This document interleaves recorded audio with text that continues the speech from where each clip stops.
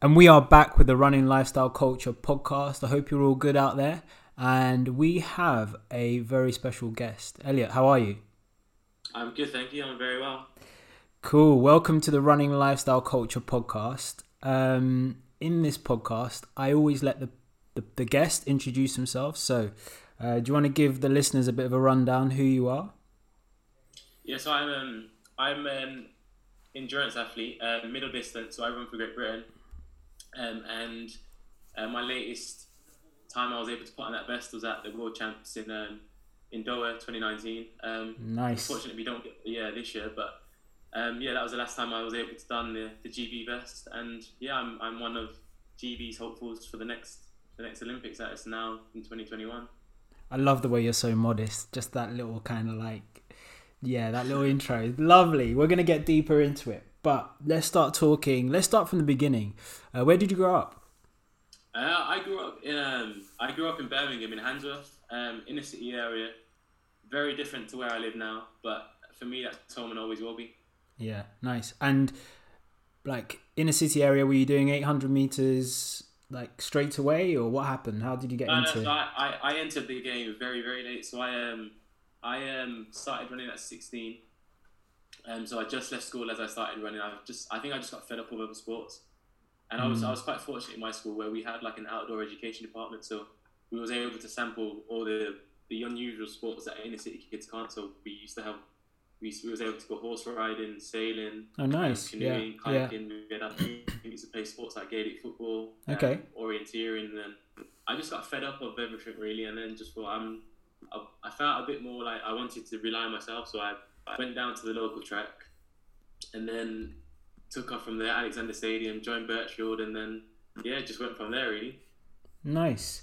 And when you started, like, what did you feel? Did you feel like this was something you were hooked onto straight away, or did it take time? Like, was running something that, as soon as you started doing it, you're like, yeah, I'm going to do this for... Yeah, so when I started at 16, and I think I enjoyed competition, and running was one of those ones where your biggest competitor is yourself, and when you're competing against yourself, it's not a question of if the team's going to take you on, it's whether you're mentally willing to go in sort of deep enough to really challenge yourself. And when you're young and you're doing cross countries, sort of 16, I'm training, racing against all these guys that are at the time far better than me. But then sometimes you just have an inner belief that you can compete with people or you can be better than them. First 2 years of running went really well, and towards the end of the first 2 years, I actually got injured and then didn't compete for 3 years straight. So I then missed 3 consecutive track seasons, just injury after injury after injury, and it was a never-ending circle. Went around and around and around. But I think it was largely due to sort of just growing and adapting. But me being me, I wouldn't ever rest, and I was trying to come back too quickly, and I was just pushing it too much, and I'd get straight back, and in the first week I'm trying to run too quickly, and it was just injury after injury after injury. Yeah. But I mean, and then I stuck to it. Had the motorcycle crash. Ben still thought that things weren't going to happen. Still didn't believe that things wouldn't happen. But had like an inner belief that I could still make it. Plowed through it, and then before I knew it, I found myself sort of where I am now, competing at a high level. Wow. So let's just dive. You've told us a lot there. Let's just dive back into this. So you were running for 2 years, and in those 2 years from 16 to 18, how high did you get? How well did you do? Did you manage to get? I gave you a lot there, didn't I? Yeah, that's cool. So 16 to 18, I managed to get my first England best in cross country, and I ran in Algoibar. But I ran there with a stress fracture, so I got my first vest. And when you get your first vest, it's the best feeling. You get to represent your country. You're actually competing at the top. Yeah. But about 3 weeks before, I picked up a stress fracture, but I didn't know it was a stress fracture at the time. Mm-hmm. And of course, when you've got no support, you try and run through it. Mm-hmm. And I remember every step, I felt like my shin was going to just snap. But when you're young, you're willing to just push. And every step there was an excruciating pain. But if I knew if I got the adrenaline going high enough, and I really just got really deep, the pain would go. So I knew that as long as I went hard, that my body was so fatigued I could almost ignore the pain. But of course, you can only do that for so long, and I'd done it for about 6 or 7 weeks. And then I just said, like, I remember just saying to my mum that I can't physically run anymore because I'm willing to take on the pain, but the pain's just dragging me down too much. Yeah. And then the slope just sort of went from there, and I got myself into a vicious cycle of, because I had a taste of what it could be like competing at that level. I raced, and I had an awful race because I just couldn't. I was basically running on one leg, and it gets to the point where you're in pain so much on one leg, you end up deviating to one side because you're pushing off on one side so much that you just almost. So it was my left leg that had the stress fracture in my tibia. I just found myself moving to the left all the time. Yeah. Because I could push up the right side, but the left side's not going anywhere. So as soon as you hit a corner, you're able to press up on another side. Yeah. It's just game over. But what an experience, I guess. So that passion of getting that vest and it sounds like I feel like I'm the same in terms of that mindset. So understanding that every day you have to just compete against you, and that's something that I think is like, you it's almost like an endless fuel, right? So every day when you get up and you're competing against yourself, you know that it's just you who's out there, and nobody else can take that away. So I think that's an important thing. And what, like, how do you kind of, do you harness that by looking at your time, or like how would you suggest to somebody listening to this, how can they harness that kind of aspect of competing against themselves? Do you do it via metrics, or do you do it via, like, every day you just want to be 10% better than yesterday? I know there's always, people have like strategies. I think there's two ways to almost approach running, and a large part of it is the coaching now, because I entered the running so late, so then I wasn't able to actually grasp and understand how running works. And then because I got injured, because I got a taste of running at a high level very early on, and I didn't really earn it. I was just good at what I did, and I just trained, and I just kept getting better and better and better so quickly. I just kept pushing. Then I faced the never-ending cycle, and I didn't understand that running's a slow process. It's not about just going out there and smashing it. It's about training smart and understanding that this session leads to the next one. Yeah. And if you can get 10 sessions done at 70%, that's better than getting 3 sessions done at 100, because you've got that consistency rolling over. And I think you. Sorry, can you say that bit again? Because I think that was golden. So I said that if you can get sort of 10 sessions done at sort of 70%, nice, then that's far better than getting 3 sessions done at 100. And sort of understanding that grasp is quite difficult, because when you're young and you want to be better, all you want to do is push, and you want to hit that red line, and that red line isn't always the best option. Sometimes you just got to tether underneath it, or even way below it, and just hit some consistency, do everything else, and just tick boxes. I think also in quarantine, very long time to understand it. Yeah, in quarantine, I think like with a lot of people picking up running as a new sport, this is also going to be happening. Like, I think no matter what, I think even if you're a young person, or if you're early into your running journey, that's something that I think we've all had that issue, that problem as runners.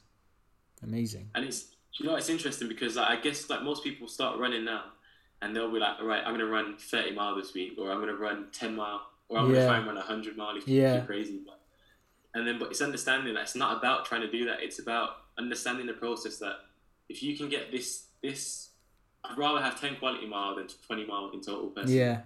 And if you can, because the moment you start overdoing stuff and you're trying to get too competitive is the moment you start picking up niggles. You start, overstriding. You start tensing up, and you start, you do things that aren't gonna help your performance. Yeah. And things just go downhill from there. Yeah. But it's hard, and I think it's hard to do that if you don't have someone guiding you along the way. It's really difficult. Okay, amazing. So, in your 3 years, did you have nobody with you at that time? When you were injured, so from 18, those 3 years and the recurring injuries, were you predominantly on your own, or did you? I had a very good coach, and someone who was with me along every sort of step of the way. But I think I was probably my own sort of my kryptonite, if you like. I always wanted to rush it back, and there was never, and sort of because I didn't really show any major promise. I wasn't one of the best in the country at the time. There was nothing really for anyone really to help me other than my coach who was there, and he had other athletes. Yeah. And of course, he would tell me to go out and run 5 mile. But me being young, it was, can I run 5 mile in 26 minutes? And it was just, and that was it. So he would say, go and run 5 mile easy. But for me, that meant go and push it. Yeah. Get to your first mile and see how you feel. Get to the second mile. By the third mile, you should be hurting. Fourth mile, you should be thinking, I'm not going to finish it. And then by the time you get to it, I'm injured again. And that was just my mentality. And I didn't have eyes on enough for someone to guide me because I didn't let anyone in, if you like. So I can't blame anyone. Yeah. It was largely my fault why that happened, and I didn't have physios and stuff. Yeah. So but you know, you've become the athlete you are for it. So sometimes I think it's a like a learning experience and a journey that you have to take, right? Yeah, it is. It's a massive roller coaster, and you have to ride it for as long as you can. And every time you think you got the answer, you realize that you haven't. And now I'm understanding my body more, and you sort of get to a point because you think you work so hard, and sometimes you think that you deserve it, but you deserve nothing in our sport. Nobody deserves anything. It's all about getting on that start line and performing on that day. It's a real mind boggle when you deep our sport, and I think there's a key to just, if you are competitive, just switch off and race. Forget about everything else. Forget about the fact to know that you've done the training and have that in the back of your mind, but don't think because you've done it that you earn anything, because it doesn't work that way. It's just about performing and seizing the opportunity when you can. Nice. And I think also people out there who are going to be doing virtual 5Ks, virtual 10Ks, and when the races come back, marathons, I think that's some good advice.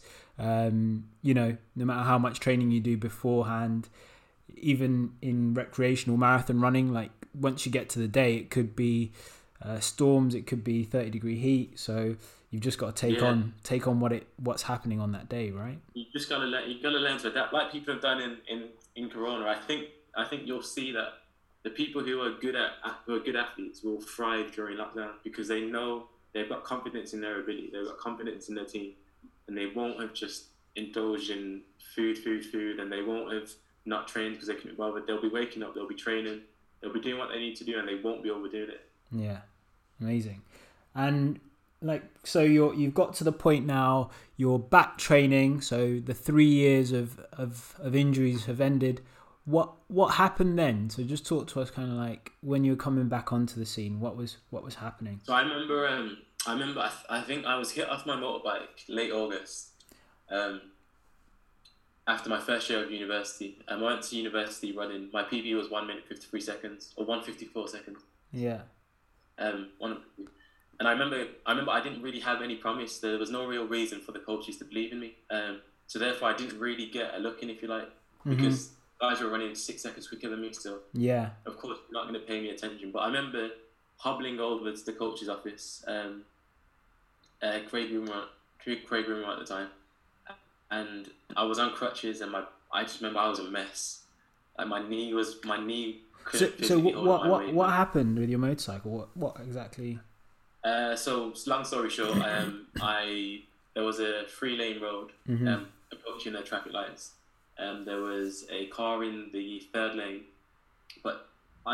so as you approach traffic lights, there was also a turning off to the Crown Plaza in Birmingham, the mailbox. Yeah. And this lady realised that she actually missed the turning to come off. So she went as over. She's realised. Yeah.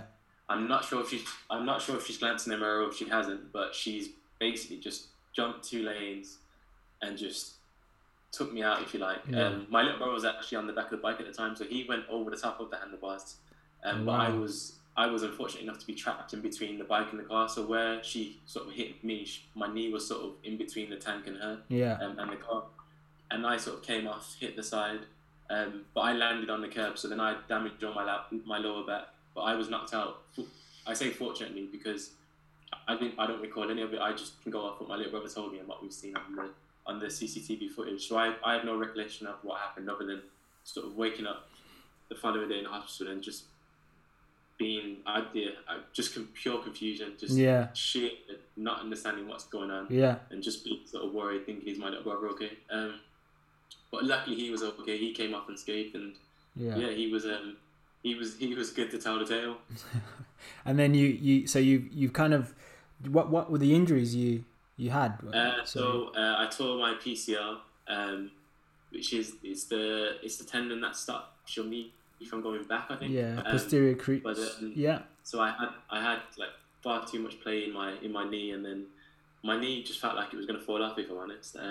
It was a really weird pain. It was like a throb, like a real constant throb where it just didn't feel like it was quite connected. I bruised all my lower back from where I landed on the curb, and my glute was definitely ruptured because I've got a massive, where it should be a straight line, I've got a massive like bulge, if you like, and a bump there, and I've only recently, over the last sort of year, managed to get feeling back where it doesn't feel like there's pins and needles there all the time. Okay. And then the other one was brain damage, but the brain damage is difficult because when it's happened to you, you don't understand, and it's not until sort of years later that you're sort of grasping and coming more back to what you should have been, that you realise that, wait, like I was seriously messed up then, because some of like these things you've done, or think the ways you process things, or just little things. And I knew it because I remember submitting an assignment at uni, and two of my lecturers brought me into the office, and they were just like, we know you've had a bike crash, but how serious was this bike crash? Because I wrote the assignment and they were just like, this just doesn't make any sense. Of course, me at the time, I didn't understand that it didn't make any sense. I thought I wrote an assignment, but apparently it was just gibberish. And long story short, they pretty much told me, look, you just need to spend a year getting back to yourself. And they pretty much just told me just to submit assignments, but they were working with me to help me almost learn how to read and write properly again and put words together. And they basically gave me a year for my brain to recover. And I respect my lecturers a lot for that, because I think without them, I would have just completely failed uni, because I don't think the assignment got a grade at the time. It was that bad that the lecturer just like, this doesn't reflect year one's assignments. Either, I think their thoughts were probably he's either cheated all of year one, or he's had a big he's pretty messed up, and it was the latter. Apparently I was pretty messed up. But and then you kind of like you went to the coaches, and what did you like end up doing? So I remember going in the office, and at the time James Burrow, do you know James Burrow? He was a former 1500 meter athlete. So he was, at the time, he was like at a crossroads. He was coming towards the latter half of his career, and I think he managed to get a job at what was called the EPAC at St Mary's University. And I think he and Craig discussed, and James was willing to take me on as a little bit of a project. But James didn't really know me at the time. He knew that I wanted to be a good runner, and it was weird because James committed so much to me, and he gave me, I can't describe how much time he gave me, and he literally built me up from the bottom of. So if you're building a house, you always put the foundations in. And James put those foundations in like you wouldn't believe. He was in the gym with me every day, every morning, and it went from sort of walking properly on, strengthening up my knees, strengthening up my back, and we was just literally blitzing everything. And it was good because I think without the bike crash, I wouldn't be where I am. And I say without the bike crash, I wouldn't have had James, because James taught me to slow things down. It was before you can run, your body needs to survive the 4 miles. So if you want to run 5 miles, it's fine if you can run it, but if you can't run the following day, then you've already failed. So James was more like a holistic approach of, right, we're going to get you back strong, we're going to get your legs strong, your knees strong, and we'd done gym work like you wouldn't believe. And he then quickly went on to jogging became running, and then before I knew it, I was doing sessions. James was sort of cued into how my mind works, that he wouldn't let me train me over people, so it was purely done on what he would tell me to do. And then it got to the point where I was getting competitive, and he let me do a few sessions with the other guys, and I was thinking, whoa, like, I'm beating these guys now. And I remember thinking, this is the most consistent I've ever been, because prior to this I couldn't string together more than 6 weeks of training. By this point I string together a few months, albeit like it was a pretty checkered like few months, because a lot of it was just rehab.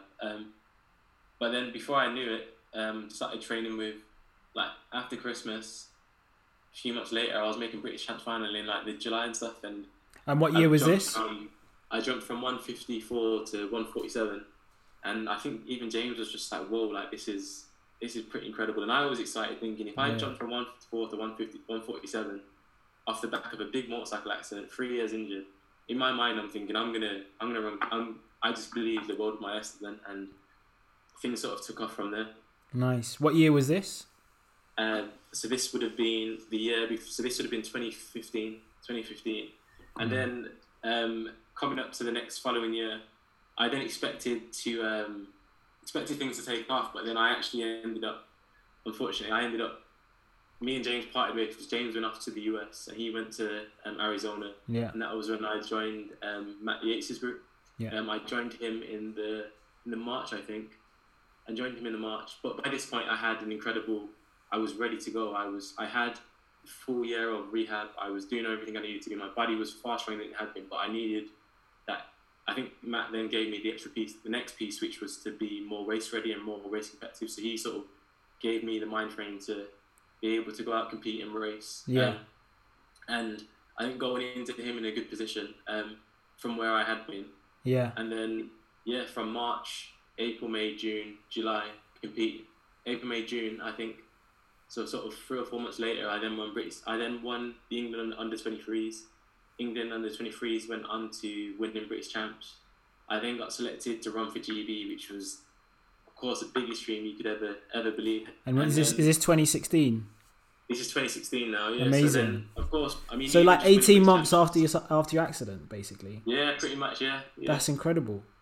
Yeah. So it was a big thing for me at the time because when you go to British champs, you just want to make the final, and then when you win it, you can't describe the feeling that you sort of experience. I can only imagine. And I just remember thinking it was one of the proudest moments sort of my life, and I remember I think I did break down when I crossed the line because I remember thinking I've gone through just constant what felt like just low. Yeah. And I never ever experienced the highlight. I never was able to actually win a race and just feel like, right, this is why I'm doing it. And I That's didn't incredible. get to taste that until I won that British champs. But I remember thinking, but at no point did I think, why am I doing this? Yeah. I always knew that I'm striving for something, and I'm not willing to stop until I get it. Yeah. And I never did get that taste until I won the British champs, and then riding the wave. I remember getting the call to represent GB at the Euros, and I didn't even have the qualifying time to run at European, so it was a controversial one. Yeah. And I went to Euros, and I think they actually gave me a spot just for experience. Yeah. I remember running in the heats, and then Matt was quite good in that sense because he would give me like a breakdown of who I was racing, and he would tell me like who are the danger guys, who I need to look out for. If somebody makes a move, then this is who you need to cover. Yeah. But this is the beauty of being naive. For me, I didn't care. I was going out to race. I didn't care about any plans. I'm just going to go out and race. I know what I want to do. I know what I'm going to do. Yeah. And in my head, it was just like, right, if he's a danger man, then I'm a danger man. That's all I had in my head. And as long as I don't let him get too far from me, I can compete with him. And I remember running the heats, getting to about 250 mark, and thinking. I remember looking around and thinking, these guys are struggling here, and I feel quite comfortable. Yeah. But knowing that these guys had like PBs of 145 or below, I'm still supposed to be a 147 runner. Yeah. And I got through. I remember then getting into the last 100 and just kicking, and I've never felt so comfortable kicking away. And I remember thinking, whoa, this was easy. I remember seeing Marcin Lewandowski, the Polish athlete, who's a phenomenal runner, and thinking, well, I'm catching him here, and I'm still comfortable. Yeah. So then I remember getting through the heats and just thinking, whoa, like I remember thinking I can do this now. I really believe I could do it. And then it got into the semis, and I think the semis is probably where I was probably expected to fall out because I went into the Euros. I think on paper I was ranked 66th in Europe. Okay. So of course you're not really meant to make the semis if you're ranked 66. Yeah. Got into the semis, and again the semis. I remember getting onto the home straight again, putting in a bit of a surge, and then catching up Marcin Lewandowski and Amor Tuka. Bearing in mind Tuka ran like 142 or 143 the year before, like world champs medalist and all sorts, and I was like lighting up the world and thinking, whoa, I'm catching Tuka here and I'm comfortable. Yeah. And I remember the two of them coming in together, so they wouldn't let me through the gap. But of course it was free through to get to the final. But I remember thinking, I'm catching these guys now and they won't let me through, so I'm thinking this is a bit foul play, but I understood that then it became a tactical affair. And then before I know it, I'm in the final, naive to all of this, not overthinking anything, just enjoying the experience. Yeah.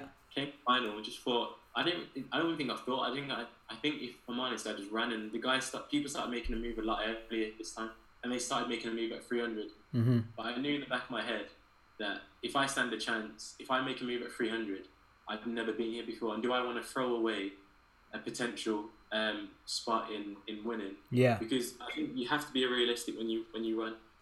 If you race and you normally kick at 100, if you then kick at 300, you're not going to last. Yeah. I think at the time I took a very sensible decision to just bide my time and just let Adam Kashat, who really put the hammer down. Yeah. I let him pull away a little bit.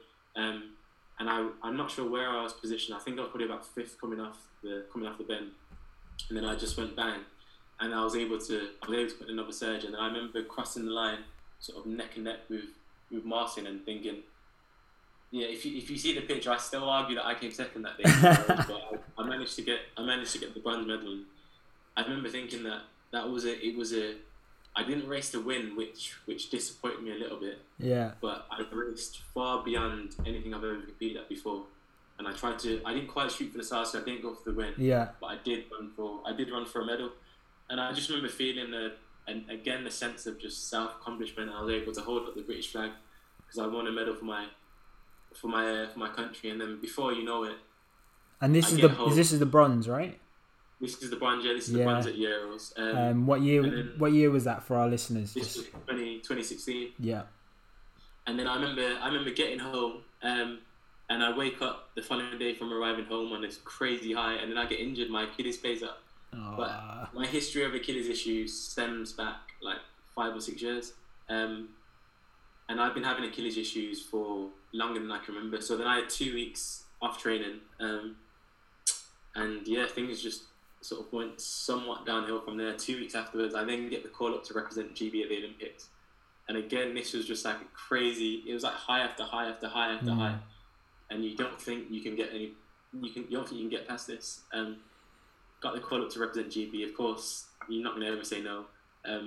Continue training hard, cross training, cycling, whatever I could do. I just couldn't run for 2 weeks. And then I was able to get a few more weeks in after the 2 weeks. But of course, you're playing catch up then. You hit this crazy high. Yeah. And then you expect to be able to jump back to where you was. But if you have 2 weeks off from running, you can't just jump back to where you was. Because it just doesn't work. Yeah. When you're at the elite level, it's all about the 0.0%. And you miss the 1 or 2%, and then you're way off the game. It's the difference from running 145 to running 146. And that's the difference between first and last place in our sport. So yeah, I went to Rio, super overwhelmed, and was I think I was almost drowned in the whole experience. I wasn't quite fit enough because of the time I had off, but I still believe that because of what I'd done at the Euros, I could do the same again. But I went into that semis, and I think then I expected to be able to compete, and rather than just running how I should have run, I just allowed myself to try and get to the front of the race rather than just chilling and doing what I should have done. I tried to take control of the race, and before I knew it, I expended so much energy trying to cover moves and do this and do silly things that I ended up getting swamped. And then I think I finished 6th or 7th in the heat, and I was getting beat. I remember one of the guys that made it through. I think he came last in the final at the Euros, and in my head I was like, I beat this guy quite comfortably a month ago. And now he's just beat me and made me look like I'm silly. And I remember thinking that this is obviously what running's about. It's putting things together. It's not necessarily about who's the best. It's about who you can execute on the day. Yeah. And perform when it matters. Yeah. Nice, man. I think your story's incredible, and like that's why I really wanted you on the podcast, because I think you epitomise that kind of the runner's journey, because you'll have ups and downs, and like it's about balancing everything that happens in your life and staying on course, right? And just being able to internally compete with yourself, and no matter what's going on around you, just being able to stay on that course. And I think it's kind of staying. Do you know something I learned? Because I trained with Matt for a year, and then we sort of went our own ways, and then I'm now coached by John Big, and I have been for the last few years now. And I've gone from a coach that was just would push you to the red line like crazy, to now a coach that's far more about consistency and about the development of the athlete and to get you to the final in the best possible position. And I think I've gone from, because I was so used to just hitting it as hard as I possibly could, I'm now with a coach who has got me more consistent than I've ever been, and I'm in a far better position.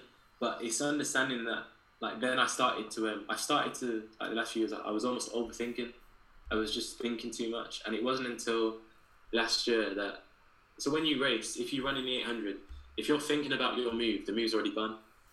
Like, you can't think, you just have to act, Yeah. or you execute, man. And the moment you're thinking too much, before you know it, these guys have got 2 meters on you, and you can't make 2 meters unless you're far better than the athlete. 2 meters is a long way unless it's part of the plan of the race. And I fell into a trap of doing that, I think, because even at Greatest Champs last year, I spent too much time thinking and not just acting instinctively. I wasn't letting myself be an athlete, if you like. And Richard Kilty said that during one of his speeches. He said, over-analysis leads to performance paralysis. And I'll never forget that. I like that. I'll never ever forget that, because it's the best thing. I think it's the best piece of advice that any athlete can hear. And analysis leads to performance paralysis, and it couldn't be more true. If you're spending, there's a beauty in almost being naive. If you can almost switch off, and you can almost call it stupidity, if you like. If you can almost just forget what's going on around you and just race and just let things happen, and don't think, right, this is where I'm going to pick up, or this is where I'm going to do this. Yeah. Just let it unfold and adapt to how it goes. If you have to cover a move, don't cover that move too hard. Just slowly ease up with it. Just let things happen. Don't force things, because the moment you tighten up, before you know it, you're just running with your shoulders up around your ears, and you're not getting it. And I remember taking that into Doha, and I got through the heats quite comfortably. I got into the semis, and I think I was 0.1 of a second away from making the final, and I didn't make the final. Yeah. But I learned a lot in that champs, and it was almost bringing me back to 2016, like 3 years prior, where it was just like I just ran. I didn't worry about who was in my race, what tactics people are likely to pursue. I just worried about myself, and I knew how I could win the race. And I think that was my best year since 2016, and it was because I didn't care about everyone else. I didn't care about how good they were, or where they were capable of, or where they likely to kick. I knew what I could do, so if I knew what I could do, I'd use my attributes, and then they can worry about me. And I wish that there were more races after Doha, because I wanted to excuse that same mind frame and concept of trying to race that way, rather than overthinking pretty much and trying to go too much into the psychological aspects of running, because I think that's where you can fall flat. Yeah, definitely. And kind of leading on to psychological aspects, how do you stay so positive? How do you kind of get your mind right, especially with, some of the injuries you've had? What did you do when you were like finding it really difficult during your rehab? If I'm honest, things are. I've done all sorts, to be fair. I remember going through a phase where, after the bike crash, I told myself that I was going to sort of fight all my demons. So anything that scared me, for me, it was like, I'm going to tackle everything that I can think of that scared me. Yeah. And it started off small with little things like getting back on the motorbike. I remember I knew I was scared to ride the bike because I knew that I could potentially get hurt. So it started with me. I remember going home. I remember going home from university in Twickenham, London, and then going back to Birmingham. I remember looking at the bike, saying to myself, I need to do it. I went to the local bike shop, picked up a new battery, put it in the bike, and then I was driving back to Twickenham within about an hour or two. And then I remember my mum phoning me and having a massive go at me. But I knew I had to do that for myself, because I couldn't live life in fear of potentially getting hit off the bike again. Yeah. Because I needed to get through it. So, and then before I knew it, I was going around Europe. So my plan was. Wow. So the initial plan was to. So 2 days after I got knocked off, I was meant to be actually going around Europe on my motorbike. Yeah. But of course, I couldn't do it because I got knocked off the bike. And then, I remember getting back to London and then just thinking, do you know what, I'm gonna do this trip, because I needed to do that trip for myself. And I then found myself going around Europe on the motorbike. Amazing. And do you know what? That's an incredible time. That's one of the mindsets I definitely have. I feel like sometimes if you're afraid to do something, you have to tackle it. And I feel like if you tackle it in stages, you rode to Twickenham, or if you do it slowly, I think, and progressively, that's definitely something that is important. But like when you're finding it hard, because people get injured all the time, right? People who are listening to this are going to get injured. So what would you advise them if they do get injured? Like, what would you say? What's your take home message when you get injured? You've talked about kind of like patience, and like, do you have any sort of things that you think of? I think it's largely understanding that injuries are a process, and if you can apply yourself properly during an injury, you're not going to fall flat. You're going to come out just as strong if you apply yourself. So that means if you do get injured, you cross train, you go on the cross training, you go on the bike, you do whatever you can do, and you apply your normal week of training, but you just apply it in the pool. It makes absolutely no difference where you train as long as you get it done. Yeah. But the moment you wallow in your pity and you worry about yourself not being able to run or you're getting down is the moment you lose, because everybody gets injured. Yeah. There's nothing special about you, I, or the next person. Yeah. We're all going to get injuries, but it's how you handle those injuries that make or break you as an athlete. And nice. It's pointless dwelling on yourself, because you're not.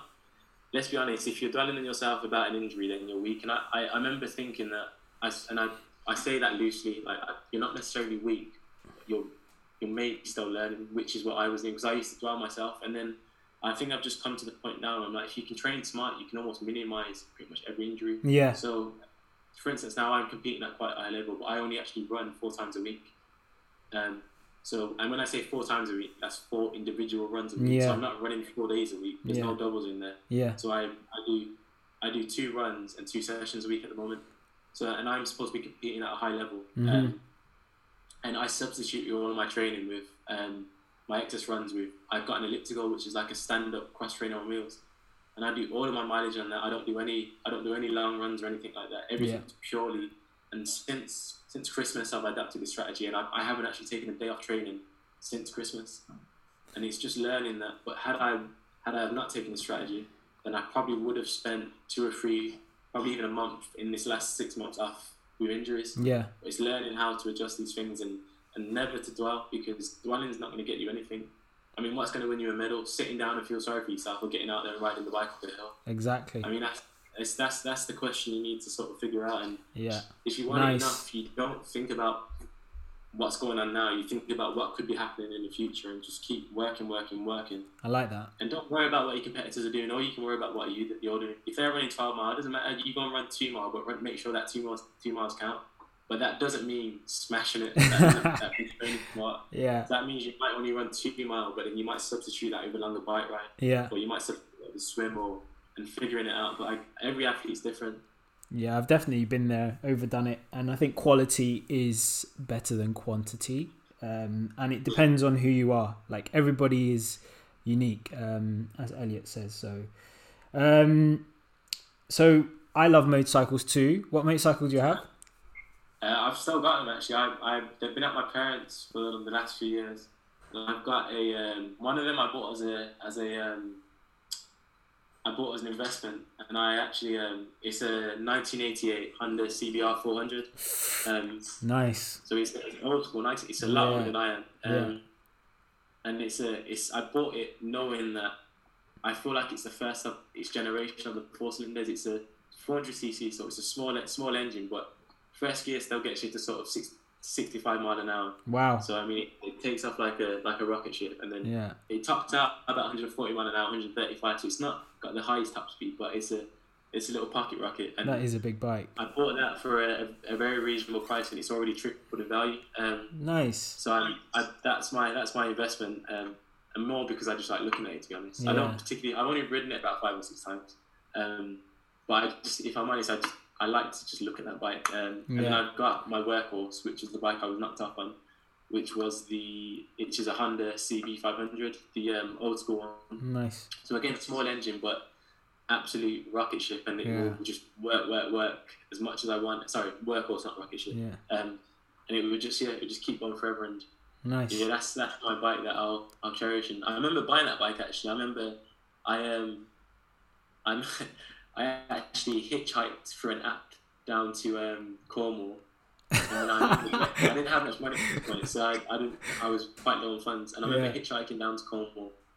I had a bag with a motorcycle helmet and all my gear in. Yeah. And then I had an envelope for, I think it was £800 that was advertised for. Yeah. And when I hitchhiked, I remember getting to the because I didn't know Cornwall that well. Yeah. And I didn't know how expensive it was. So I remember getting to Cornwall in Saltash, and then finding out the price of the hotel. So I'm walking around at this point.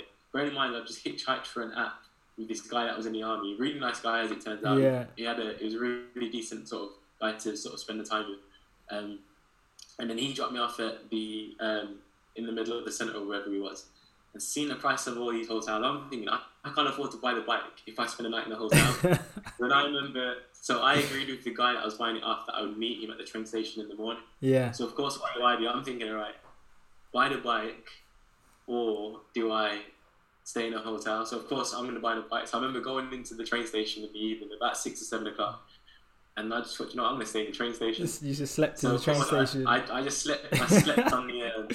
I slept in the train station with like the £800 in one hand and then my bag in the other. That's commitment. And I'm spending the night and then picking up the bike the following day. And then the bike had all sorts of issues with it, all very minor issues. But of course, when you're young, you just like to haggle and barter. So yeah. I managed to bring the price down from about £800 to about £500. And then I remember getting the bike, and then it was pure hail. Oh. And I rode home to Birmingham, and it was hailing for like 3 hours straight, like non-stop. Could you feel your hands? You must not have been able to feel your hands. Yeah, again, sorry? Could you feel your hands? Your hands must have been like numb.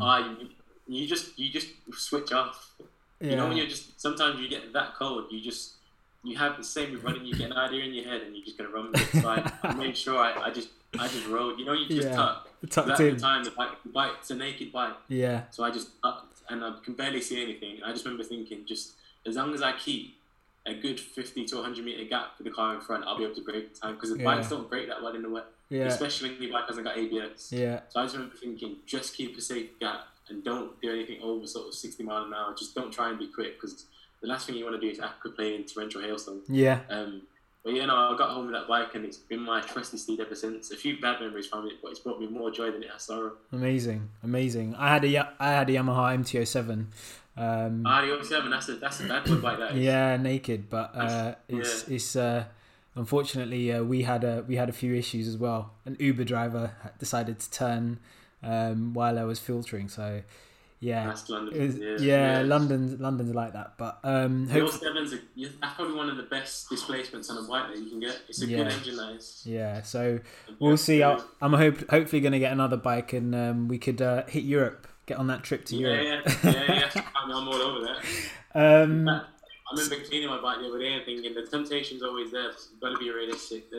I can ride for the rest of my life, but I can't run for the rest of my life. And Tokyo is going to happen. I have a good feeling about Tokyo. So, are you looking forward to it?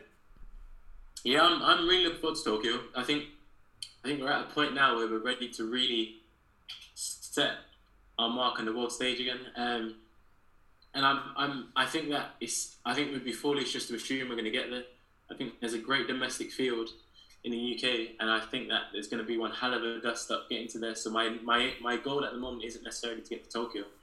Is to make sure that I'm performing well before then. Yeah. So that when I hit the champs, I'm ready to go. And then come Tokyo again, I'm ready to go again. Nice. Right. There's something I didn't mention to you that happens on the podcast.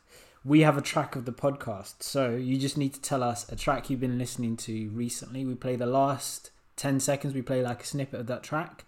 So what have you been listening to? Any music that any tunes that you... I've been training to. I keep listening to quite late. It's Mahalia. Is it What You Do or something? I can't remember what it's called now. Cool. It's by Mahalia. Right. I'll research that and I'll put the last 10 seconds of that track into the podcast. Elliot, it's been a pleasure. Thank you very much for jumping on the Running Lifestyle Culture podcast. It's been amazing to hear kind of your journey, and I'm inspired. Like, I think I'm gonna be training harder than ever, and I'm glad. Sensible. What's that? But sensible. Quality over quantity. That's the phrase of this podcast. And thank you so much for jumping on. And your work's amazing. I think you've just done you've done incredible things in your career. So keep going, keep striving, and I'm looking forward to seeing you light up the track. Yeah, no, I appreciate it.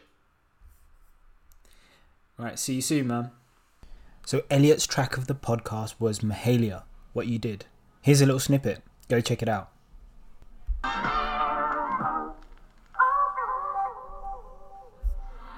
know what you did. Yeah, I know. And I wanna talk about it. And I know you don't. I've been holding guard for so long. And I don't know where to start. now. Tell me where you hide. Where do big shout out to Elliot. He recorded that with me over lockdown. Recently, 10th of August 2020, he ran 800 meters in a Swedish Grand Prix and came second, so definitely is in good shape. So thank you very much, Elliot. You have been listening to the Running Lifestyle Culture podcast, and see you next week. Manny out.